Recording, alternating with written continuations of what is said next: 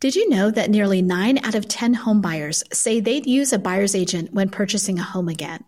Buyer representation really matters when there's 111 to-dos.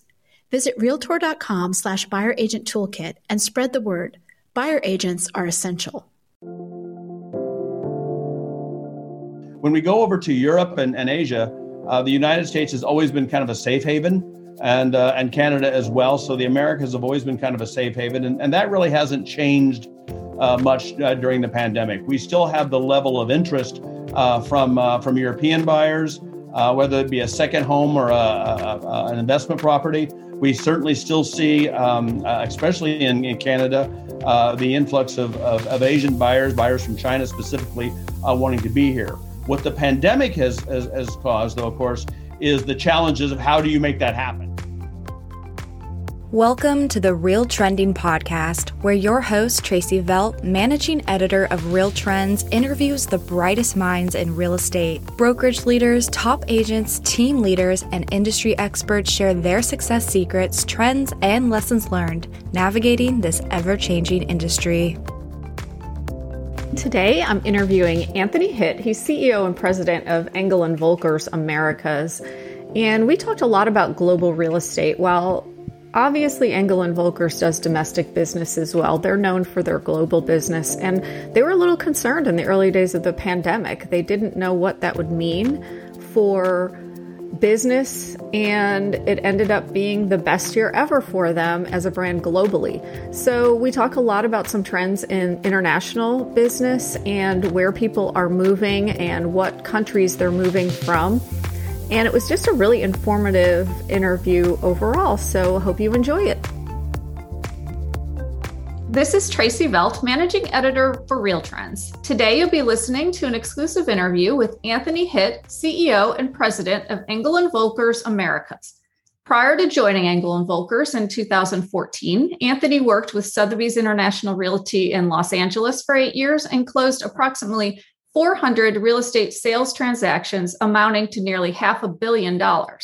He has authored several books to share his advice for success in business and in life, including The Essentials of Personal Achievement, Taking Charge, and Positive Impressions. So welcome, Anthony. Thanks for joining Real Trending. Tracy, thanks for inviting me. Yeah, so I want to kind of talk a little bit about global real estate. I know some things have changed with the pandemic, and I know here in Florida, we're seeing a little bit of an increase in buyers coming. But first, I want to talk to you as a brokerage firm. You obviously have a focus on global real estate. So tell me a little bit about how your franchises fared through the first half of the pandemic.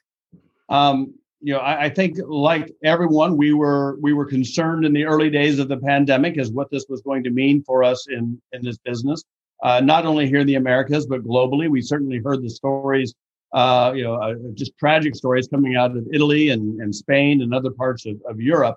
But at the end of the day, like many, Engel Völkers Americas had our best year ever in 2020.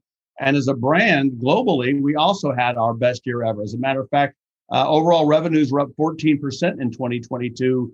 Globally, here in the Americas, we had an amazing increase of almost 40%, 38.4% in business. So it was actually a very good year for us. And some of our shops in Florida, I know where you're located, our 30A Beaches shop in Florida, it increased our business 72% year over year. And we used to have numbers like that in Idaho and Montana and Colorado and Wyoming. So it actually turned out to be a really good year for real estate, because I think, as we've all learned, is real estate is essential. And a lot of people really looked at the priorities when it came to their homes in 2020 and their living space, and a lot of them now their working space and how they would operate. So for the most part, it was a very, very good year globally for Engel Völkers. Certainly a good year here in the Americas, and from a real estate perspective, prices stayed pretty positive in almost all of those markets, whether that be Paris or Rome or Hamburg, where our company is globally located. But also here in the Americas, we know the prices continue to go up. So I want to talk to you about the types of buyers. Now, you obviously have a global focus, but you also work with domestic buyers.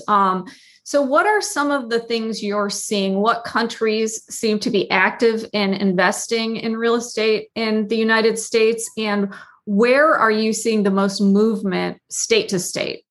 It's an interesting, and you're right. I think when people think of Engel Völkers, they think of a luxury brand. They immediately think of the fact that we are a global brand, or that maybe we only work exclusively with global buyers. And why we certainly specialize in working with people who are moving, whether it be across the state or across the street or across the globe. We certainly work with all types of clientele. When we look at the global business, though, what's interesting to me in the Americas is, we've always seen the impact coming from Canada. A lot of Canadians are interested in the U.S. What we have found over the last couple of years is a lot of Americans are interested in Canada, and so we've seen both the give and take there. When we go over to Europe and Asia, the United States has always been kind of a safe haven, and Canada as well. So the Americas have always been kind of a safe haven, and that really hasn't changed much during the pandemic. We still have the level of interest from European buyers, whether it be a second home or an investment property. We certainly still see, especially in Canada, the influx of Asian buyers from China specifically, wanting to be here. What the pandemic has caused, though, of course, is the challenges of how do you make that happen. So while we've seen a trend for less international buyers over the last year, there's a pent-up demand there that I think as the restrictions are decreased, that we're going to see really an influx of those buyers. But it hasn't stopped completely. I mean, there still have been those buyers, but I would say it really hasn't changed during the pandemic. You still have that group of Europeans and Asian markets who want to be in the U.S. and Canada. Yeah, I mean, I think the United States is still a good, safe investment for them. And when they're looking to get money out of their country, they're still investing it in the United States, whether there's a pandemic or not. So without question, it's just, with all of the trials and tribulations we have with some of the social unrest and the government unrest and all of that, it still is a great alternative to a lot of other places on the planet. And I think that's why we continually see a lot of global buyers looking at the Americas. Now, do you see any trends in different states? I mean, Florida, California, they've always been attracted buyers from Latin America, Canada, China, other countries. Do you see kind of a different type of investor or buyer coming into different states than usual? I would say what we've seen in the let's call it the usual suspects, or the places, whether it be the West Coast, Vancouver, Los Angeles, San Francisco, or as you mentioned, the Northeast, New York, Boston, or Florida, of course.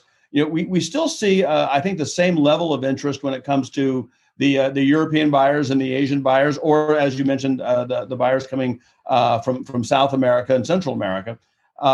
What I'm seeing different, I guess, over the last couple of years, and I think we're going to see this as the pent-up demand is kind of released again, is as the globe gets smaller, as brands like Engel Völkers do a really good job of communicating what other options there are, and people understand markets like Austin, Texas. When you look at markets like Minneapolis, again, markets that we don't first think of as international marketplaces, we're seeing a lot more interest. If you look at the number of international flights going into, let's say, Austin, Texas, or going into Minneapolis, or going into Atlanta, Georgia, these are all becoming very, very popular markets for global buyers now as well. So it's not just the coastal areas that we've seen in the past. It's also the other areas that I think global buyers are starting to wake up and say, wait a minute, this is interesting. This is what I think I really was looking like when I was thinking of the American dream.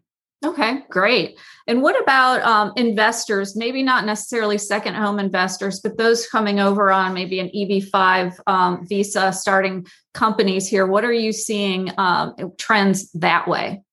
Same trend. It's where are the business opportunities? Again, a lot of that might be wrapped around tech in some fashion. And again, we've typically thought of Silicon Valley as the tech capital, or we think of the major metros. And while that's still completely true, again, you have those other markets.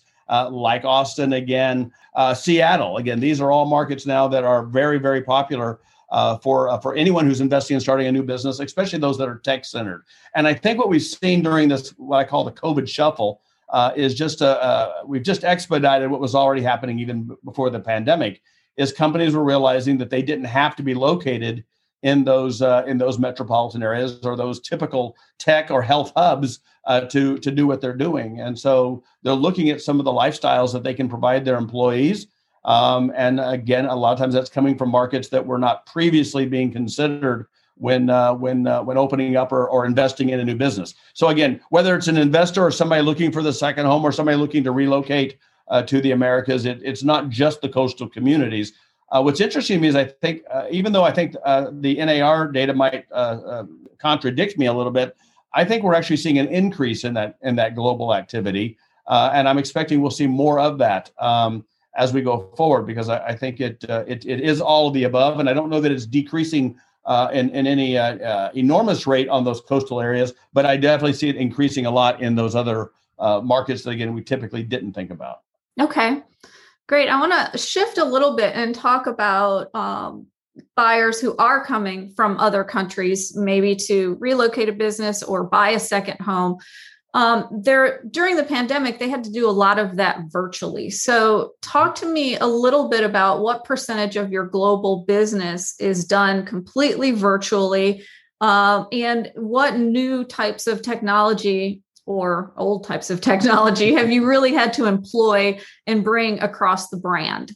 We were very fortunate, and the fact of the matter is, as a global brand, we've invested in technology since the very, very beginning. We were some of the first real estate shops in Germany and Europe to have computers on every desk, 20 years ago. That being said, we have a partnership with Google where we have Google Workplace, which includes the Google Meet system, which is a Zoom type system.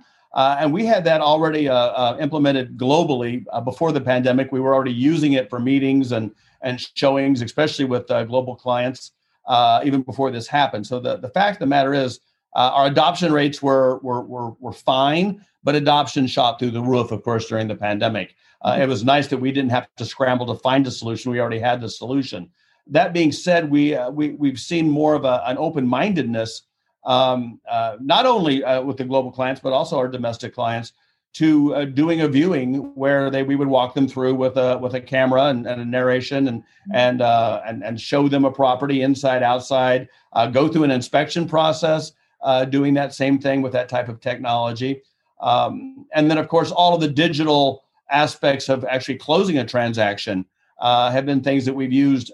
Again, we've been using them for years. But again, if your client wants to buy and they want to buy now, if they think there's the opportunity, and they're not able to be here, then you're going to have to employ these things. And for the most part, they're all working quite well. It's really been more of I think what we've discovered is the consumer's mindset and a lot of our advisors' mindsets were probably more positive and forward thinking than we realized. I think the consumer one is probably the one that was most surprising to us. I think there's been a belief that consumers didn't want to do it this way. And when they were forced to do it, I think they not only liked it and appreciated it, and that's why I think some of those habits will continue even after the restrictions that require us to do that right now. But yeah, whether it be mobile or remote notarization, whether it be the showings, all of the digital aspects of the transaction have been employed on a regular basis. And again, in most cases, I don't have a number to tell you that it's 20% of our international buyers or 70% of our international buyers. But I would have to make the assumption that it's a very, very high majority, just based on the fact that many cannot and could not travel into the U.S. or Canada over the last 12 months. Yeah, but transactions are still taking place. Yeah, that's great. And we'll talk about remote notarization in a little bit. I first want to find out from you, what have you seen in as far as creative ways that brokers are really helping their agents reach global buyers and investors? Or what strategies would you recommend to brokers who are trying to reach that market and help their agents reach those markets? This is going to seem like the most obvious, but for some reason in this business, we don't always go to the obvious first. We look for the more complicated answer. I would start in your market is knowing who is coming to your market and where are people who are leaving your market going to. I think NAR has some great research for a lot of markets to tell you exactly what that looks like. But the next place I would go is to your local airports and find out where the flight's going to and where are they coming from, especially those nonstop flights. With that, you need to know the market that your clients are coming from. And in most cases, you can narrow it down to maybe 4 or 5 different markets. And what a great opportunity to schedule your next trip or your next vacation to that market and go there and get to know someone. If you're fortunate enough to be with Engel Völkers and have an Engel Völkers shop on the other end, I highly recommend that you go into your brand's location in that area and get to know the people in that shop. Ask them questions, give them answers about how our market works, because that knowledge is going to give you the confidence. When you know what people are used to in doing a real estate transaction in that market, you know how to better serve them in this market. This is a referral business. That collaboration overseas or over state lines or country lines is extremely important. But I would go with the very obvious. Know where there is, go there, get to know there, make contacts there, and then start referring business back and forth, and then specialize. Because usually when there's 1, there's 10. And when there's 10, there's 100. Yeah, and I've heard of some brokers who are, paying for their agents who want to work with global buyers and investors to go through like the SIPS, the Certified International Property Specialist course. Are there any other groups or courses or anything that you suggest, mainly for brokers, or ideas that brokers can have a special program for their agents to do those things? I would think at Engel Völkers, we have a variety of programs that we built specifically for our network. But I do believe the CIPS program is first class. It's one that we recommend all of our private office advisors. That's our highest echelon working with uber wealthy clients. We require that all of them complete the CIPS training because we think it's just such an impressive training program.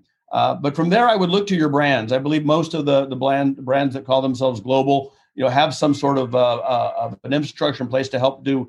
Again, I believe the old concept of like an exchange student, but finding that relationship on the other end, someone that you can speak to openly and honestly and ask questions that may seem silly in the beginning. That's really the best way to go. I think CIPS is a good idea to give you an understanding of culture and how business is conducted. But from there, it really is immersing yourself in that culture and understanding how things operate. I don't think there's any magic pills there. Yeah, I do believe that. I think that with the book, kiss, bow, and shake hands. Thank you. Yep. Oh my gosh, I just completely went blank on that one. But I do think that's a very good starting place for most people who are looking at after you know where that there is.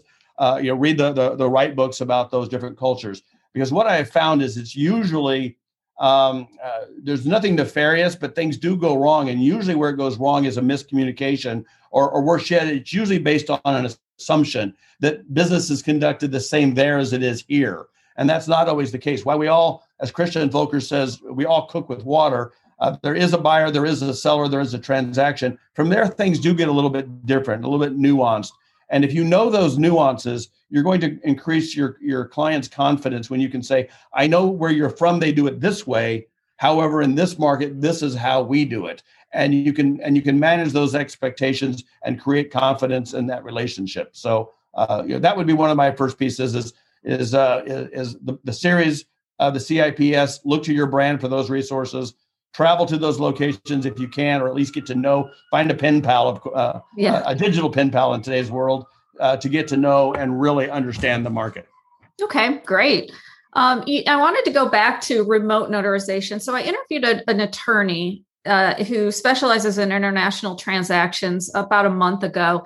And I really thought, okay, well, I know there are issues with remote notarization, but I thought it would be perfect for global transactions. But what I'm finding is that it is not, because you have to have a federal ID from the United States in order to close it remotely. Otherwise, you have to be there in person. So what are you using? How are you handling this? Are you doing any closings remotely, or are you generally, doing it in person? When possible, obviously in person is still the best solution. and still the easiest solution. Remote notaries, it really depends on the country that you're coming from. Rules are always going to be different. There are differences in all cases. And in some cases, it can work quite well. In some cases, if you don't have a U.S. ID, you're able to use a U.S. citizen as a witness and confirm with an international passport. But again, there in every place there's differences, and it certainly has created some frustration on one side, and I think it will get better because we've learned a lot over the last 12 months in a forced situation. But at the same point, I think we've also realized it can be done. And if you've got a client that wants to make it happen, and if you have an advisor, an agent who has the right context, perhaps the attorney you're speaking of, you can make it happen. But yeah, there are a lot of challenges wrapped around the idea. It's not as simple as we think of with the DocuSign or the digital signatures that we use all the time that are very, very simple and also very everybody's becoming very familiar with. Everyone accepts it as a legal signature for the most part. That's not the case with the remote notaries at this point in time. Yeah, and I've heard that some of the service providers, each one of them accepts different types as well. So while some of them might be able to let you have a citizen who can witness, others will not. So it's a matter of finding the right service provider as well. It's kind of that chicken and egg. If you have to have a federal ID, and you either need to be here or go to a local embassy there. You find yourself in those types of transactions definitely working with local embassies a lot and trying to find out what the right solution is. And what we find, especially with some countries, is just because you made it work this time with that provider in that place doesn't mean it's going to work exactly the same way next time with the same provider in the same country. And that is where there is a lot of there's certainly a lot that can be done to improve that process. But we've seen that with digital signatures. I remember when I first started using digital signatures, 10, 15 years ago, certain states were still not allowing it. Certain brands were not allowing it on the purchase contracts. So, I mean, we went through that same step. And as it became more obvious that is how people wanted to conduct business, it became better. And I would hope over time we might see that. But again, it's still going to vary based on the country. Yeah. Some countries are still way, way, way behind in how these processes work. And it's not on their highest priority list of helping people buy and sell properties elsewhere. Yeah. Well, we talked a little bit about geographic trends, in the United States, where they're possibly coming to that's different from the coasts. But I wanted to talk to you about other types of trends with global investors coming into the United States, as far as what, are there things happening in certain countries that we're finding you're getting an influx of buyers from that country? Are there emerging countries where buyers are coming to the United States more frequently than they used to? What about China? What is going on with Chinese investment? So talk to me a little bit about that. We've certainly, for years, there's been an influx of buyers coming in from China. Especially frankly into Canada. We've seen a lot more impact in Canada. Now, Canada has implemented a foreign buyers tax, which has changed that a little bit. Really, what it did is it pulled a lot of the buyers that were moving to the West Coast to BC and pushed them to the East Coast to Quebec because those rules have not been uniform across the country of Canada. That is changing. We're seeing some trends based around that. In the U.S., I think it's, again, the pandemic really hasn't changed. What's been interesting over the last couple of years, because of a lot of the unrest and the publicity of the unrest in the United States, socially, politically, we've definitely seen some of the confidence in whether or not the U.S. is as safe to own, whether economically or just your personal safety, depending on where you're coming from, has had an impact. And I think that's where the NAR report was talking about some of the trends maybe decreasing on some international buyers who have looked at this as being, a safe haven for many reasons, not just financially. So, the fact is that I don't think we're seeing a real shift in where people are coming from. They're still coming from South America. They're still coming from Asia.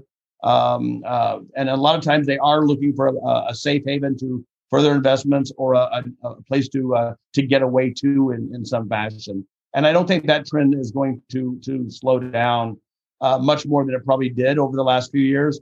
As a matter of fact, I think based on some of the latest reports I've seen, confidence is actually increasing once again in the U.S. as being a destination that people want to own. And Canada, of course, has remained solid the whole time.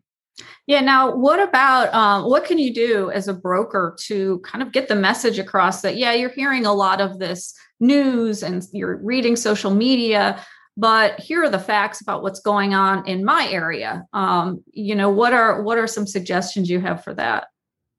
Know the facts first. And I think this is where we have some challenges. Facts is a word that we've kind of lost touch with over the last couple of years. So if you are a broker, if you are an agent, first make sure you do know the real facts. Check your own sources.